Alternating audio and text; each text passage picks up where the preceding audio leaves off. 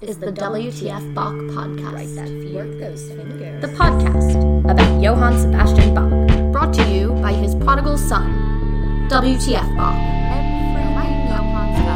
Join WTF Bach as he guides your mind through a contrapuntal journey. Why don't you let WTF Bach guide you? And now, here's WTF Bach. Hey, it's WTF Bach here, Evan Shinners. My apologies for not releasing any episodes recently. I am traveling this winter for some performances and one recording. I may talk about the pieces that I'm going to record on a near episode, but in general, forgive me this holiday season if you don't get your usual dose of WTF. Follow me on Instagram so you can see where and when I am playing, in case I'm coming to a theater near you. As this is the podcast for all things J.S. Bach, we might as well immerse ourselves into the world further of all things that were around Bach. We should try and position ourselves with the same problems of music that he had to deal with. Yes, problems. That Bach had to solve one of these problems is that of temperament or tuning. I will use these terms interchangeably, temperament, tuning. I think even in a recent episode I called this the elephant in our Bach room. So, time to drag out the ill-tempered elephant and see what he's all about. Temperament is a truly fascinating world. A world of music that, sadly, most people don't have access to. Most people never open even the door. As with most aspects of this podcast, I could devote the rest of the episodes just to the discussion of tunings and temperaments and which tunings work well for Bach's music, even which keys are better suited to certain tunings, which pieces work better in certain tunings. Now, I'm a pianist, and like most pianists, I never concerned myself with temperament, what it was. And I'm not just talking about tuning, knowing if something is in or out of tune. Tuning isn't a switch where click, something's in tune, and then click, now it's out of tune. It's rather a giant spectrum, a world, as I said, of different solutions to temperament. The modern piano is tuned one way in one temperament, but it wasn't until I owned a clavichord and started tuning for myself that I realized the entire world of beauty that most of us neglect. And it's indeed a deep, mysterious well of sound. So let's dive in. Thank you for listening. Thank you so much for listening to WTF. I am no expert in the history of this stuff, but apparently we all sort of misattribute the discoveries of musical intervals to the Greeks. We name a very basic part of our music, in fact, Pythagorean. Pythagoras the Greek was in the 6th century BC, but in fact these discoveries of musical intervals date back to the first civilizations in ancient Mesopotamia. And that's fitting, because as soon as there were civilizations, I can imagine people making music there, discovering the possibilities and trying to solve the problems of music. But what problems, what discoveries? Let's go back to 10,000 BC, which is possibly when this sort of thing was occupying the minds of civilized people. Someone had a string. Some ancient human had a string or an animal gut or something that vibrated when plucked or picked or hit, whatever. It made a pitch. Okay, good. But when the string was cut in half and plucked or hit or picked again, it made a pitch that was 1 octave higher. Of course, they didn't call it an octave, but they sat there with this string and found that another string half its length made pretty good harmony with the first string, and that 2 of the smaller strings could fit into the first. Well, this is very interesting indeed, and that's what fascinates me about music on a very primal level, that music wasn't invented. It was discovered in a primitive way by humans sitting, fidgeting, and finding something like this. Like mathematics, it's not invented, it's discovered. Maybe you too, if you've ever been sitting there fiddling with a guitar, you found that if you hold your fingers lightly over the guitar string and pluck, certain places on the string will be more resonant than others. And that's not the maker of the string inventing such a thing. No, those resonant places on a string or a drumhead or a bell or even a wine glass, those are built into nature.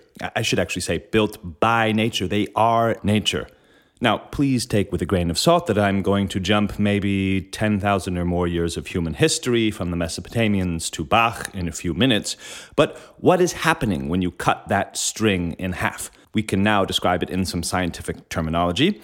When you cut a string in half, the smaller string has double the frequency. The higher the note, the higher the frequency. A string with half the length of another has double the frequency. Frequency is measured in hertz, abbreviated Hz.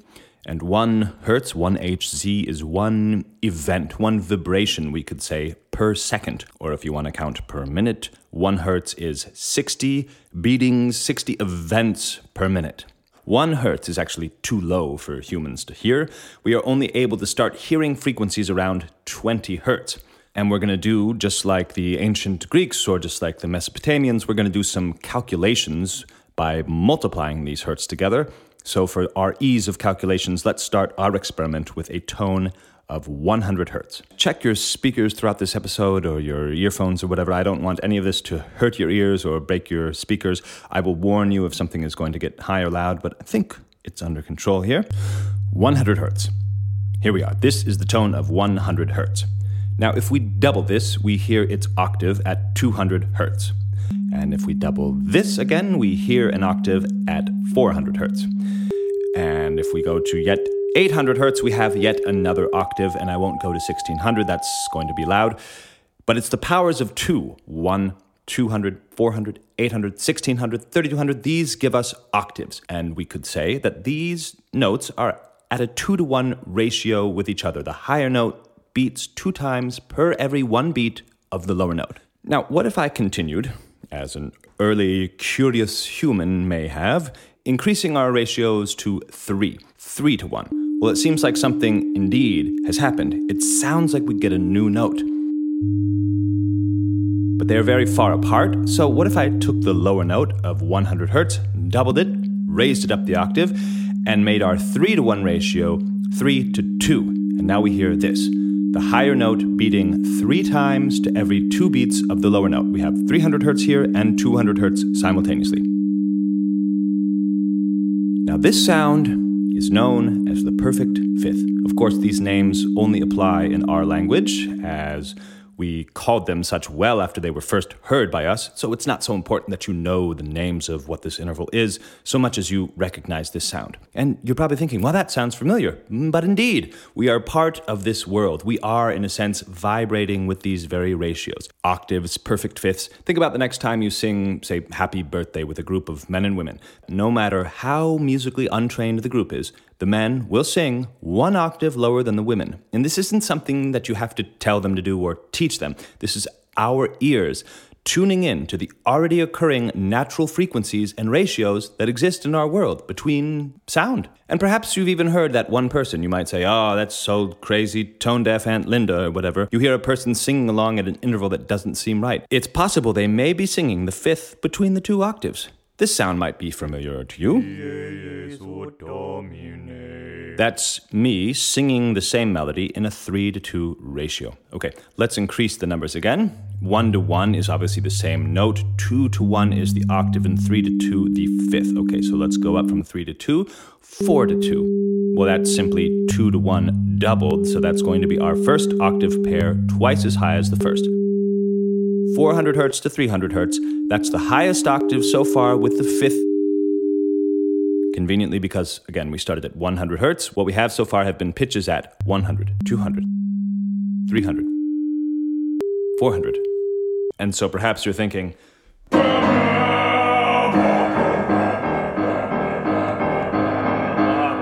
yes, because this music, famously used by Kubrick to represent something of the discovery of the world, is the discovery of the world in sound.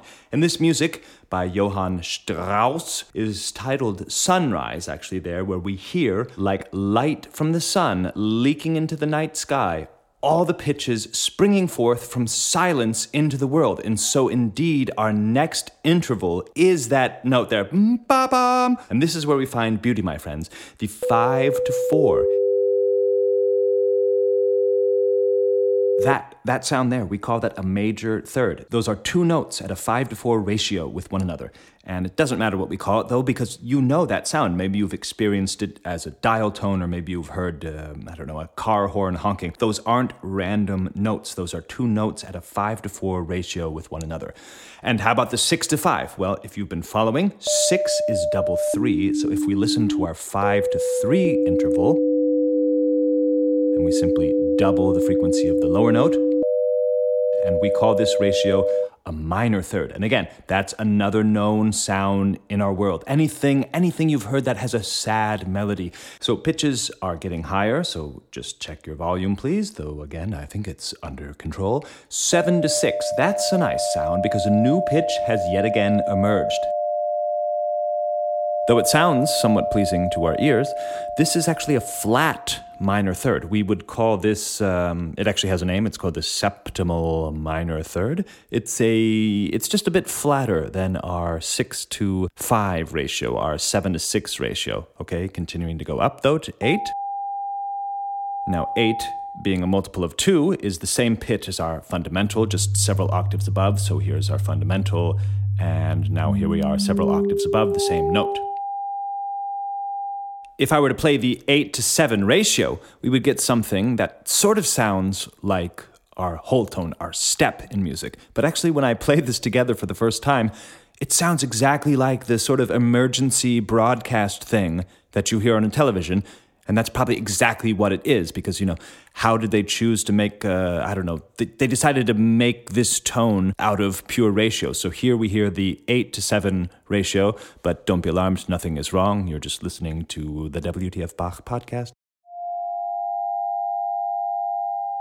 And if we keep going 9-8 now, well, 9, if we divide by 3, is 6. And so therefore, if we divide 6 by 3, it becomes 2. So our 900 hertz pitch is going to be the note that is the 3-2 ratio above 600 hertz. In other words, a perfect fifth above 600 hertz.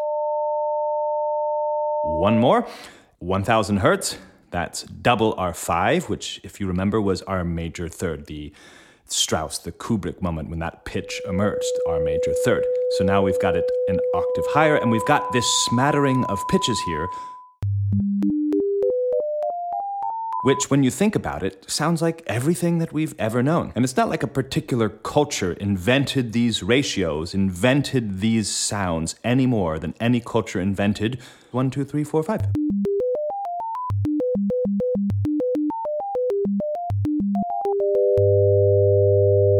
So that's just me randomly giving those notes free rein, and it created something that sounded like music. But that last chord there that I held, that's very interesting, because that is the major triad, which, as we discussed, the major third has a 5-4 ratio, and the perfect fifth a 3-2 ratio. So in other words, we could express that entire triad as 600 hertz, 500 hertz, and 400 hertz. That would be perhaps the most simple way of generating a major triad. Program 3 pitches at 400 hertz, 500 hertz, and 600 hertz. Now you ask, of course, about the minor triad. That's just a little bit more complicated.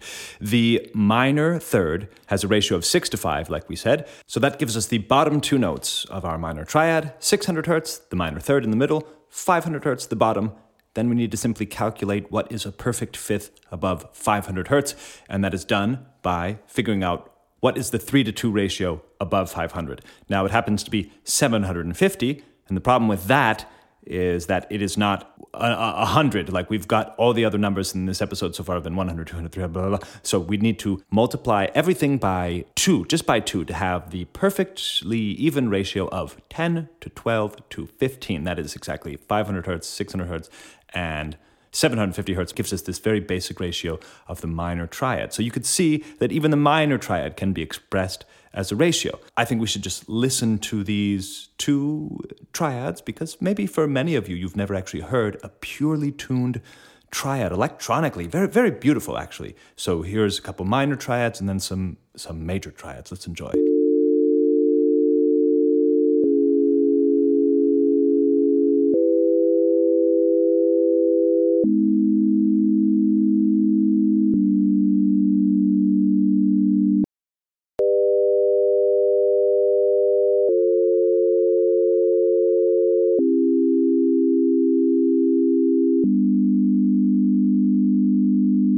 So what we've done here so far in this episode is we've simply generated the tone, actually on a website called onlinetonegenerator.com. I'll put the link in the description so you too can try this.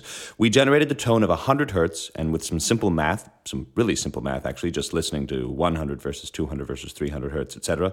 And then by stacking up a few of these frequencies, we generated something that resembles a scale, and then even the major and minor triads.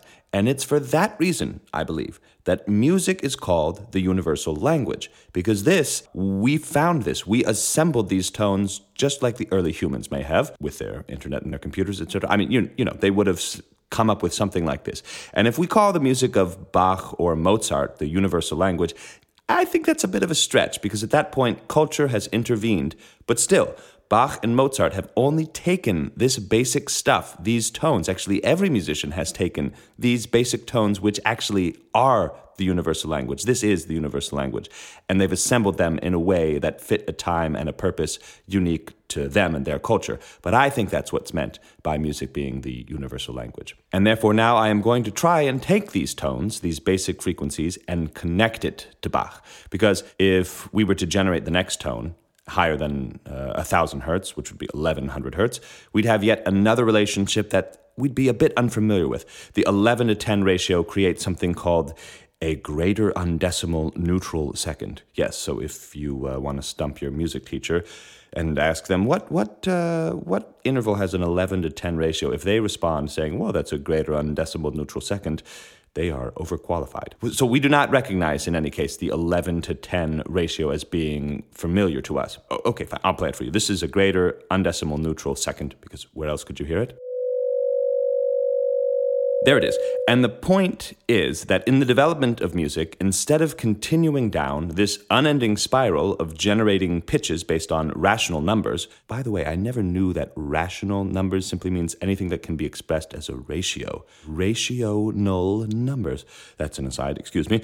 Anyways, we decided to bend this infinite spiral into a circle to make the ends meet again. But it is worth noting that, as one might expect when looking into nature, it is infinite. It's the universe. The spiral of pitches goes on forever. It's nature. It's beautiful, unexpected, and infinite. It's only our minds that demand the simplicity of the circle. So now we are going to take these pitches and try and make the ends meet of a circle by putting them together. There are a few ways of doing it, but we will start with the way the Greeks did it, or at least how we think they did it. You start with those basic ratios again, and in fact the most basic ratio that would generate a new pitch. 1-to-1 generates the same note, 2-to-1 generates the octave, which is the same pitch, but 3-to-2 generates the fifth, which is a new pitch. And from our new pitch, we will generate a series of fifths from it. In other words, we will measure the 3-to-2 relationship against it and go around and around and around until we get somewhere close to 300 hertz again, and then see how far away our initial dot of 300 hertz was from this circle. Now I'm going to run all these numbers by you. You don't need to pay attention to the numbers. It's just to keep track of where we are going. Mainly just try and listen to the new pure fifths being generated. So our first fifth was that of 300 hertz. So make a 3-to-2 relationship with 300 hertz as our lower number. That's 450 to 300. Okay, now we've got a pair of fifths. Listen. Now, 3-to-2 relationship with 450 is the lower number. That's 675. That's our next note. Now, if I keep going up in this manner, the pitches are going to get very high. So when that starts to happen, I'm going to drop the pitch down 1 octave. Same pitch, but just easier on your ears. So we are at 337.5. A perfect fifth above this is 506.25. Okay. Generating fifths, and I'm just going to lower that an octave just so we don't get too high again. That is here. That's 253.125. Don't pay attention to the numbers, just listen. And good. Now, the fifth of that is 379.688. I'm chopping off decimal places here. Forgive me, knowing fully well that such a change in frequency is imperceptible. A fifth above that is 569.531. We're going to lower that an octave, 284.765. A fifth above that is 427.148. A fifth above that is 640.722. That's getting sort of high, so let's drop it the octave, 320.361. So what we're doing here, again, just generating pure fifths, mathematically pure ratios of 3-to-2 based on the last note. And we're trying to get back to where we started at 300 hertz. So the fifth above that is 480.541. The fifth above that is 720.8. That's getting pretty high, so we'll lower that an octave, chop it in half, 360.406. Fifth above that is 540.609. And a fifth above that is 810.913. And that's getting pretty high, so we're going to lower that 1 octave, 405.456. Pure fifth above this, which is 608.184. And those of you who are waiting for it, 608, if I drop that down the octave, that is, divide it in half, we arrive at 304.092 hertz. And that, the difference between 300 hertz and 304.092 hertz, that is what we call our Pythagorean comma. It's the difference between this and this. you could see they're very close, but they're not quite the same note. That's pretty cool. Most of us know about this Pythagorean comma, but few of us have actually heard what this problem was all about. Aha! That is the problem which Europe inherited and Bach had on his shoulders in order to solve. And it gets wonderful here because if you counted the amount of calculations that I did, if you counted the amount of pure fifths that I generated from our initial one, it was 12 times. From our initial fifth, we did 12 calculations to get back here to 304. And that, because 304 and 300 are so close after 12 calculations, that's why our modern world has 12 pitches. We've got 88 keys on our pianos, we've got 6 strings on our guitars, but we only have 12 pitches. And don't argue with, saying F sharp and G flat are different pitches. This is afterward. This is what happens when you start trying to make aesthetic decisions around it. But that's the real reason why there are 12 pitches in our music. You might ask, well, what happens if you go around the circle some more? Well, now you are thinking like Jing Fang, a Chinese mathematician who, after Euclid, because apparently Euclid was the first to express the Pythagorean comma mathematically, this Chinese mathematician in 50 BC discovered that if you do continue the spiral 53 times instead of 12, the 53rd pitch and the starting pitch are much closer than our Pythagorean comma, but still not the same pitch because it's an infinite spiral.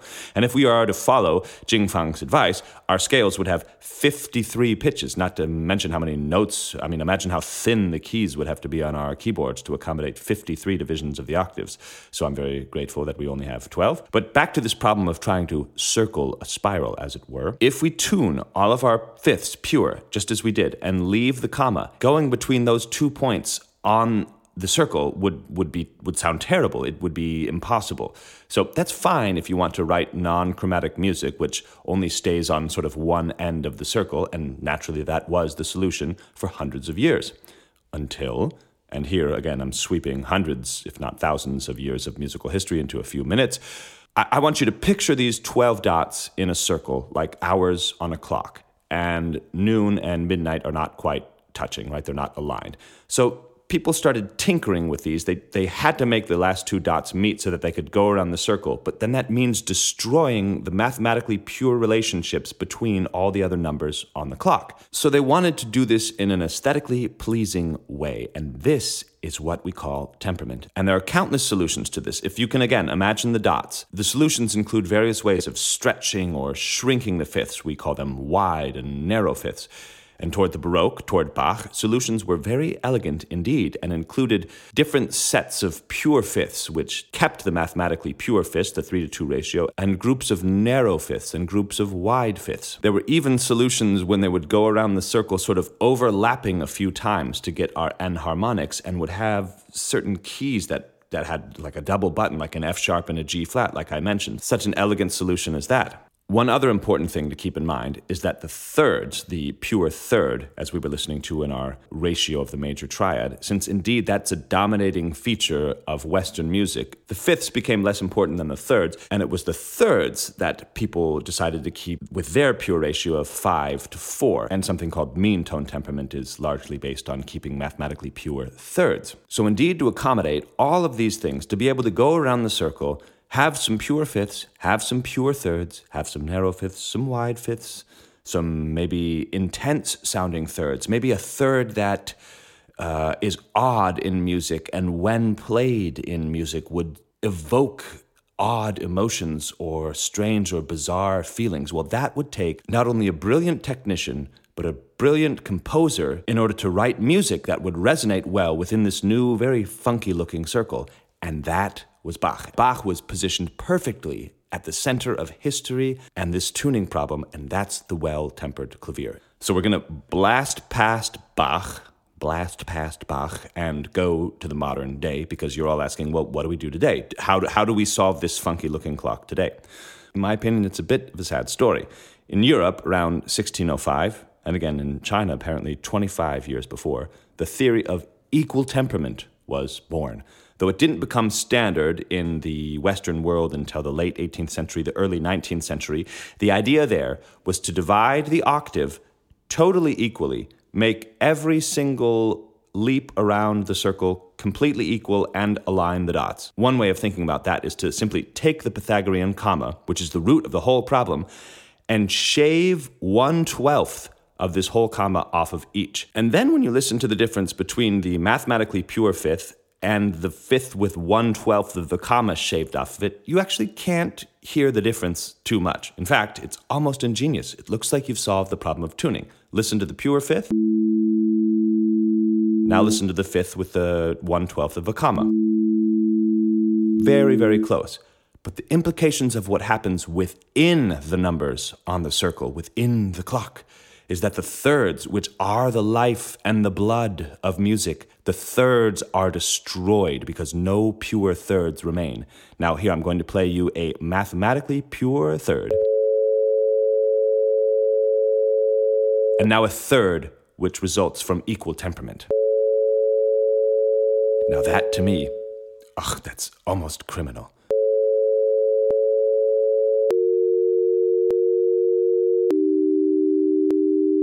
Why should we care, though? Well, there's actually a book titled How Equal Temperament Ruined Music and Why You Should Care. It's a decent introduction to the subject. I wouldn't necessarily recommend the book, but why should we care indeed? Well, as we saw, music came out of the earth, out of the air, with these beautiful ratios, these simple relationships, one number spurring on a new note. It's beautiful. And then, in our trying to simplify this system, we destroyed that pure interval for theory, so that every piece of music now that we hear, especially music made on computers, electronic music, pop music, most everything that you hear in an elevator, in a mall, anything that isn't a revival of historic music on historic temperaments, has lost that beautiful relationship between notes. In a 5-to-4 relationship, one of those notes is beating 4 and another is beating 5. And that polyrhythmic relationship between notes, my God, that's so beautiful. Another way of saying it is that simply we replace this, which is a pure triad, with this. Actually, if we listen to that again, we can hear in the pure triad, which is the relationship 6 to 5 to 4, nothing is beating in there, as we would say. We don't hear this. But when you play the equal tempered, you hear the ratio, which is not even, just sort of beating and exploding out of itself. And keep in mind that Bach's famous testament is called the well-tempered clavier, not the equal-tempered clavier. It's really worth, if you haven't done this, looking into what music sounds like in unequal temperaments. Yet I find that despite the initial hideous-sounding nature of equal temperament after listening to unequal temperaments, your ears do quickly adjust. And keep in mind that indeed, since many instruments have open strings that you tune with your fingers, violins, for example, note after note, listening to an orchestra or a group of chamber players with multiple players doing that, just tuning with their fingers, or indeed even a choir with many singers trying to tune note by note, the idea of temperament isn't really possible there. What you have is sort of a tuning, one tuning floating into another, one temperament floating into another, going back and forth between different temperaments, like watching a boat trying to maintain level on a rolling ocean. Really, the best place to check out temperaments is keyboard music, especially harpsichord music, where the ping of the pitch is so clear and discernible. Because pianos, I would say listen to unequal temperaments on the piano, but pianos are almost always tuned in equal temperament. But I hope to surprise you next year with some interesting projects I've got up my sleeve. But yes, the idea of temperament is best heard on a harpsichord recording, or indeed right here on this podcast in electronic recordings, where I myself have now manually input a few different tunings to listen to some chorales and some fugues. So for the rest of this podcast, I'm just going to play, just to throw you into the ocean of temperament, I'm going to play a few chorales in wild tuning so that your ears start to get used to this world that is temperament.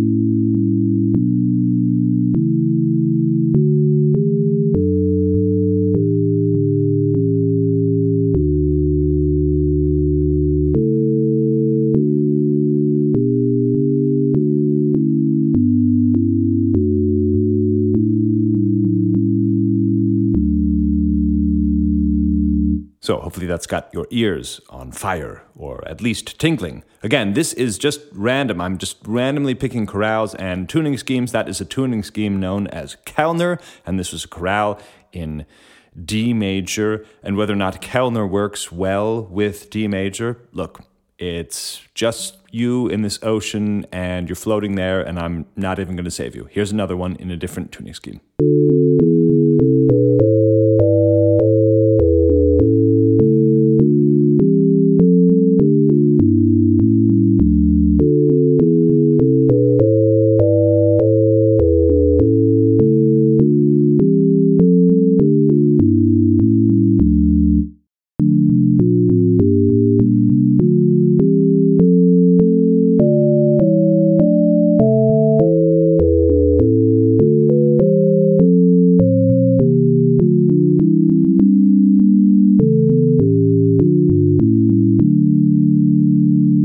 Hallelujah. That tuning scheme is known as Valotti from 1754, but here again is the same chorale, but now in a different key. The idea being that since not all relationships between intervals will be the same, not all keys will sound the same.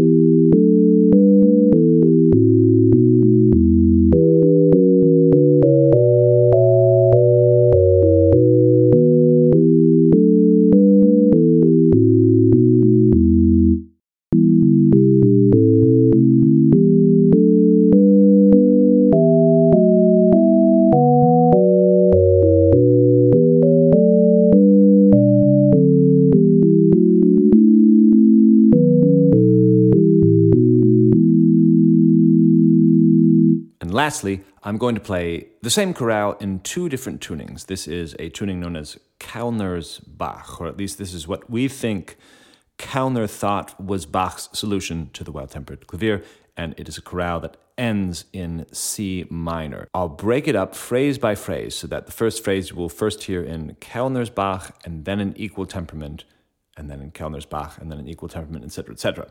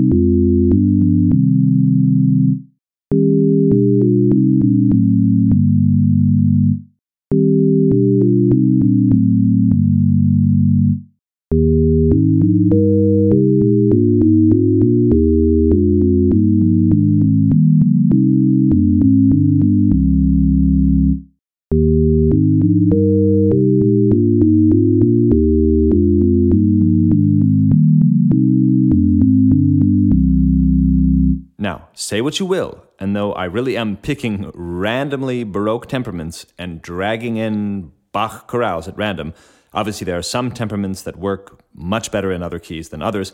Say what you will, I think the equal temperament sounds a bit more lifeless.